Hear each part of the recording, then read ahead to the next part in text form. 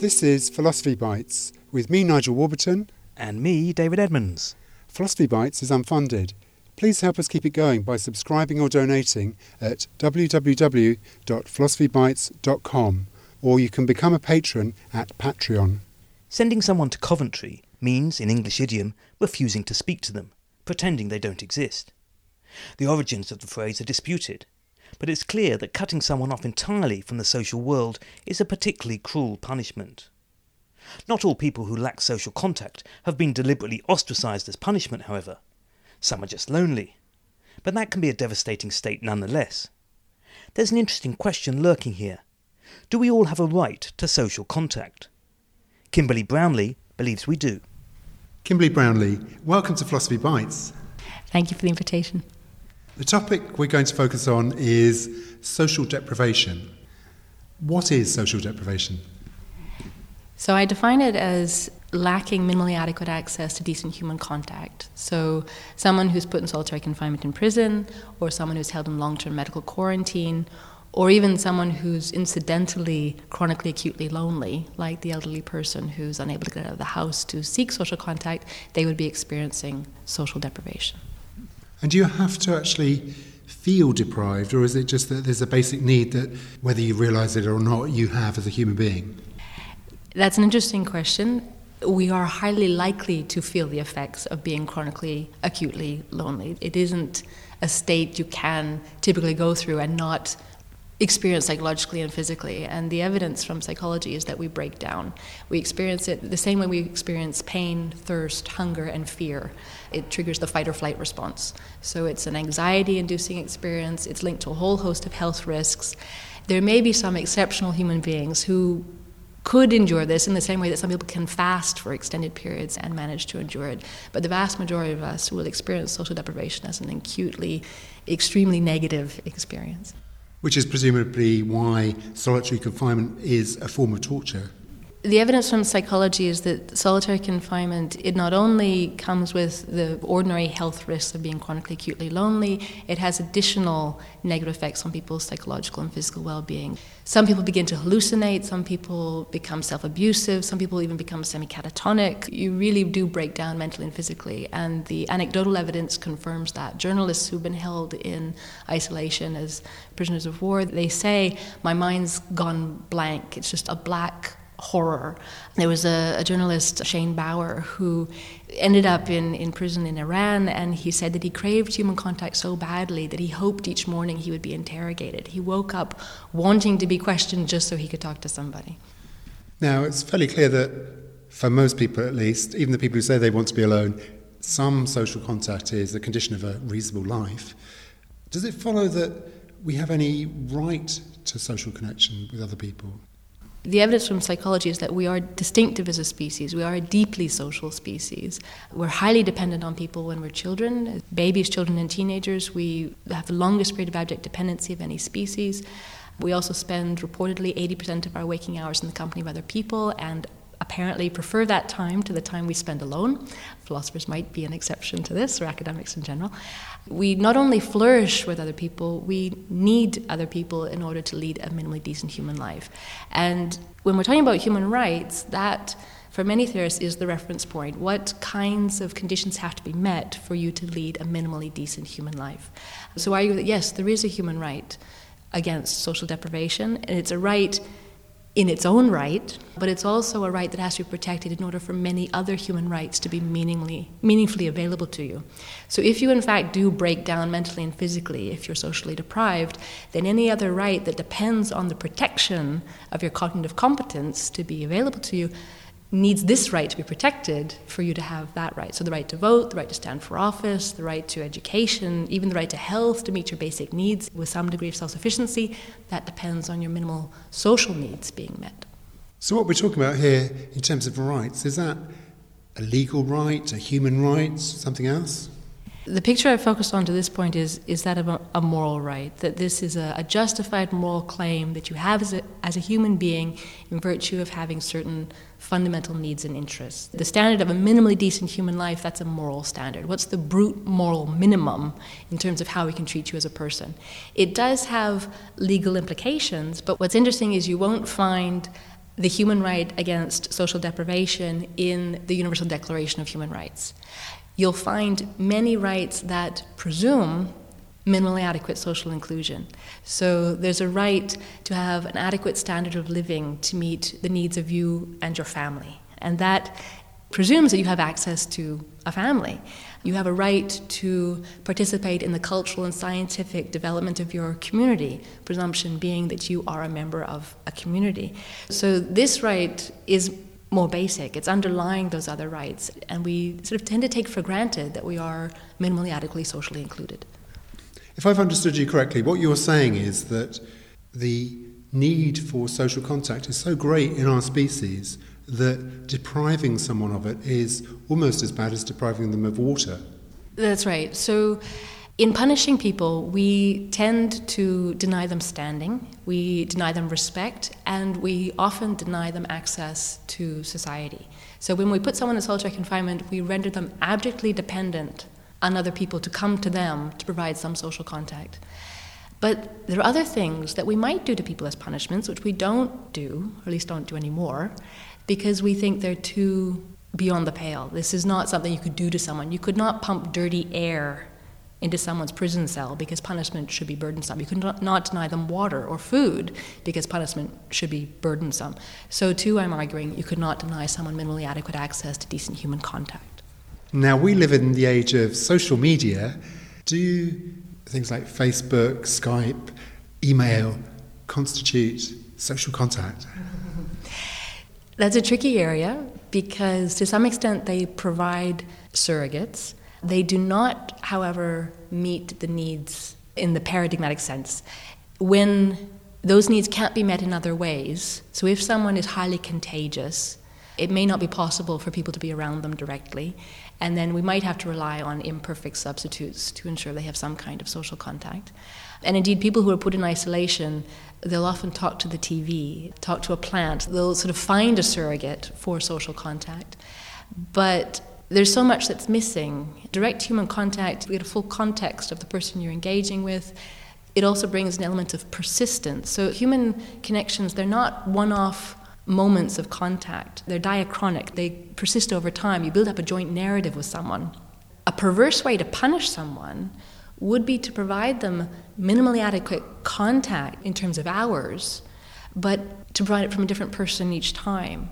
So the way we actually provide healthcare service to people is actually quite disruptive of their social connections because it doesn't come from the same person. You don't develop a joint narrative. You don't show that you're trustworthy, that you can give trust to someone, that you remember. You're forever starting over because it's a different person providing the contact. So there's sort of two pieces there. One is the value of it being direct, ideally it's direct contact, and also that it be in a form that is consistent with what it's like to experience an association, that it's not just contact that matters, it has to be a story. Is this just a matter of some kind of contact, or does it have to be contact above a certain kind of threshold of engagement? What counts as decent contact will depend to some extent on the person, on the recipient. So a very young child will require contact that is quite rich. It could indeed be contact that involved attitudes of love and care and commitment, that for a child to thrive, they may need actually to be loved. For people who are mature adults, who are independent, who are broadly self-sufficient, decent contact may be a much more minimal standard. And it's probably more going to be opportunities to access human contact than the positive provision of contact. But even mature, healthy, self-sufficient adults will go through periods of dependency in their lives. When we face significant moments like giving birth, facing death, grieving for a loved one, these are moments of dependency where we do need contact and where decency will be a core feature of that. I can imagine that for a lot of adult listeners, some kind of sexual contact with other people of a reasonable quality is a condition of a good, flourishing life, yet they don't feel they have a right to that contact. They're lucky if they manage to achieve it, but it's not a right. I think it's possible to lead a minimally decent human life without sexual intimacy. That said, for some people, that life is not a choice. If you have a choice to lead such a life, it's consistent with a minimally decent human existence. But if it's forced upon you, if you're severely physically impaired and will not be able to access sexual intimacy unless it's positively provided, then it starts to drift closer to rights territory. It raises issues about competing rights, and I think that's a distinctive problem about social needs, that these are necessarily intersubjective. It's not like a material good. When we talk about freedom from poverty, we can talk about sending resources where they need to go, providing food, but that's not putting pressure on individual people's personal social resources. If we say you have social needs that are rights-based, then someone has to be providing the contact. The second really interesting piece about social resources is that intersubjectivity means that when you ask someone to provide social contact to you, you're also offering it. It's a reciprocal type of resource. It may be reciprocal, but it may also be asymmetrical in terms of what each partner gets out of the activity. So for somebody who needs social contact and hasn't had it because there are things which are, let's say, unattractive about them in a serious way, then whoever gives the social contact to that person will get presumably less out of the interaction than the person who receives the bonus of this. That's true, but I don't want to do an injustice to the contribution some people can make. So someone who requires physical care can provide a social contribution in allowing someone else to have the opportunity to care for them. So there was a program in the States where elderly people who required physical care were receiving it from people with Asperger's, and the people with Asperger's were learning to make a social contribution through that relationship. So there was an element of reciprocity. There is a traditional liberal position that each of us should be free as adults to mix with whoever we want to. It's a matter of our own individual freedom. There's an idea that we get from John Stuart Mill that we have the right to choose the society that's most acceptable to us. That idea is patently false. First, because our society might not be most acceptable to the people we find most acceptable. They may not want to associate with us.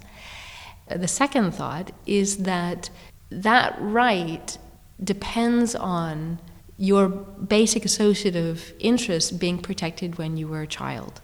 As a baby and a young child, you needed someone to privilege your associative needs. It doesn't make sense to talk about freedom of association for babies or young children. In order to assert later in life that you have freedom of association, priority must be given to your associative claims when you're younger.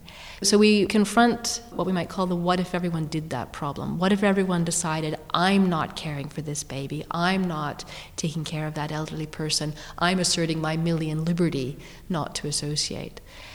That will pose not only a lot of problems for the person no one wants to associate with, but for the collective. We will all do less well if we make this claim to not associate. Derek Parfit, in his book On What Matters, talks about each we dilemmas. Sort of like the prisoner's dilemma, where you have an option to do what's best for you individually or to try to do what's best for the group.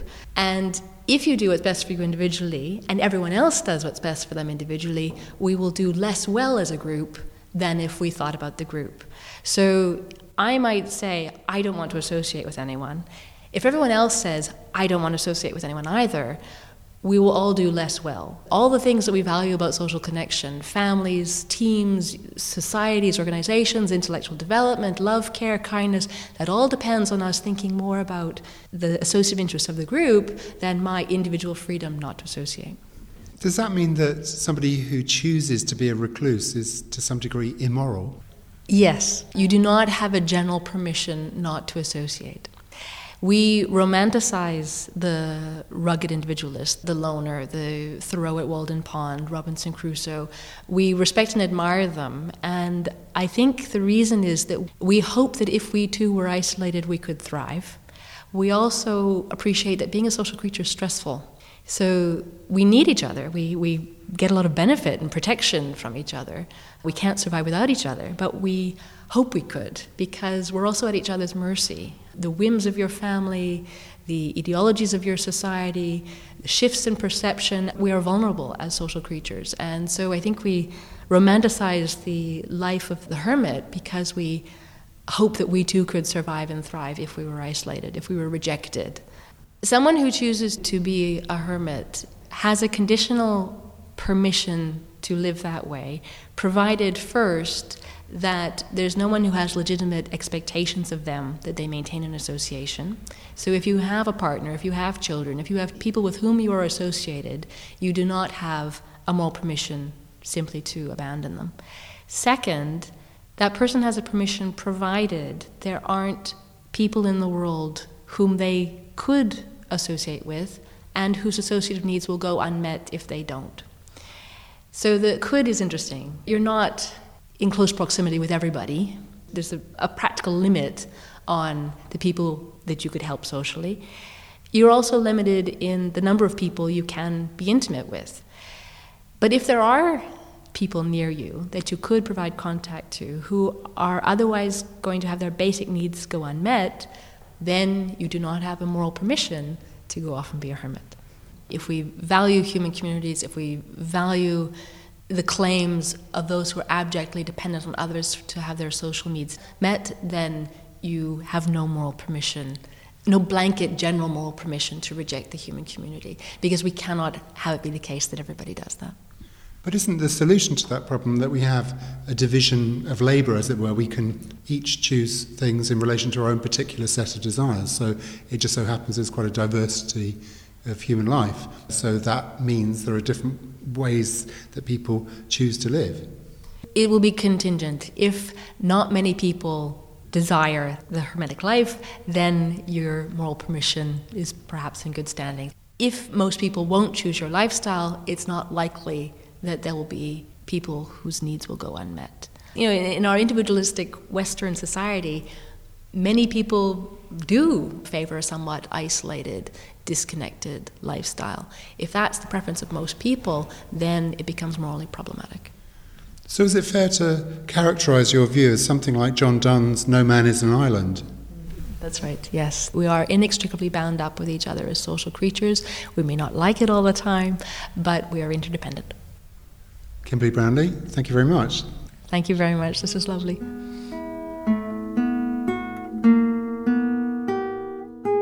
For more Philosophy Bites, go to www.philosophybites.com. You can also find details there of Philosophy Bites books and how to support us.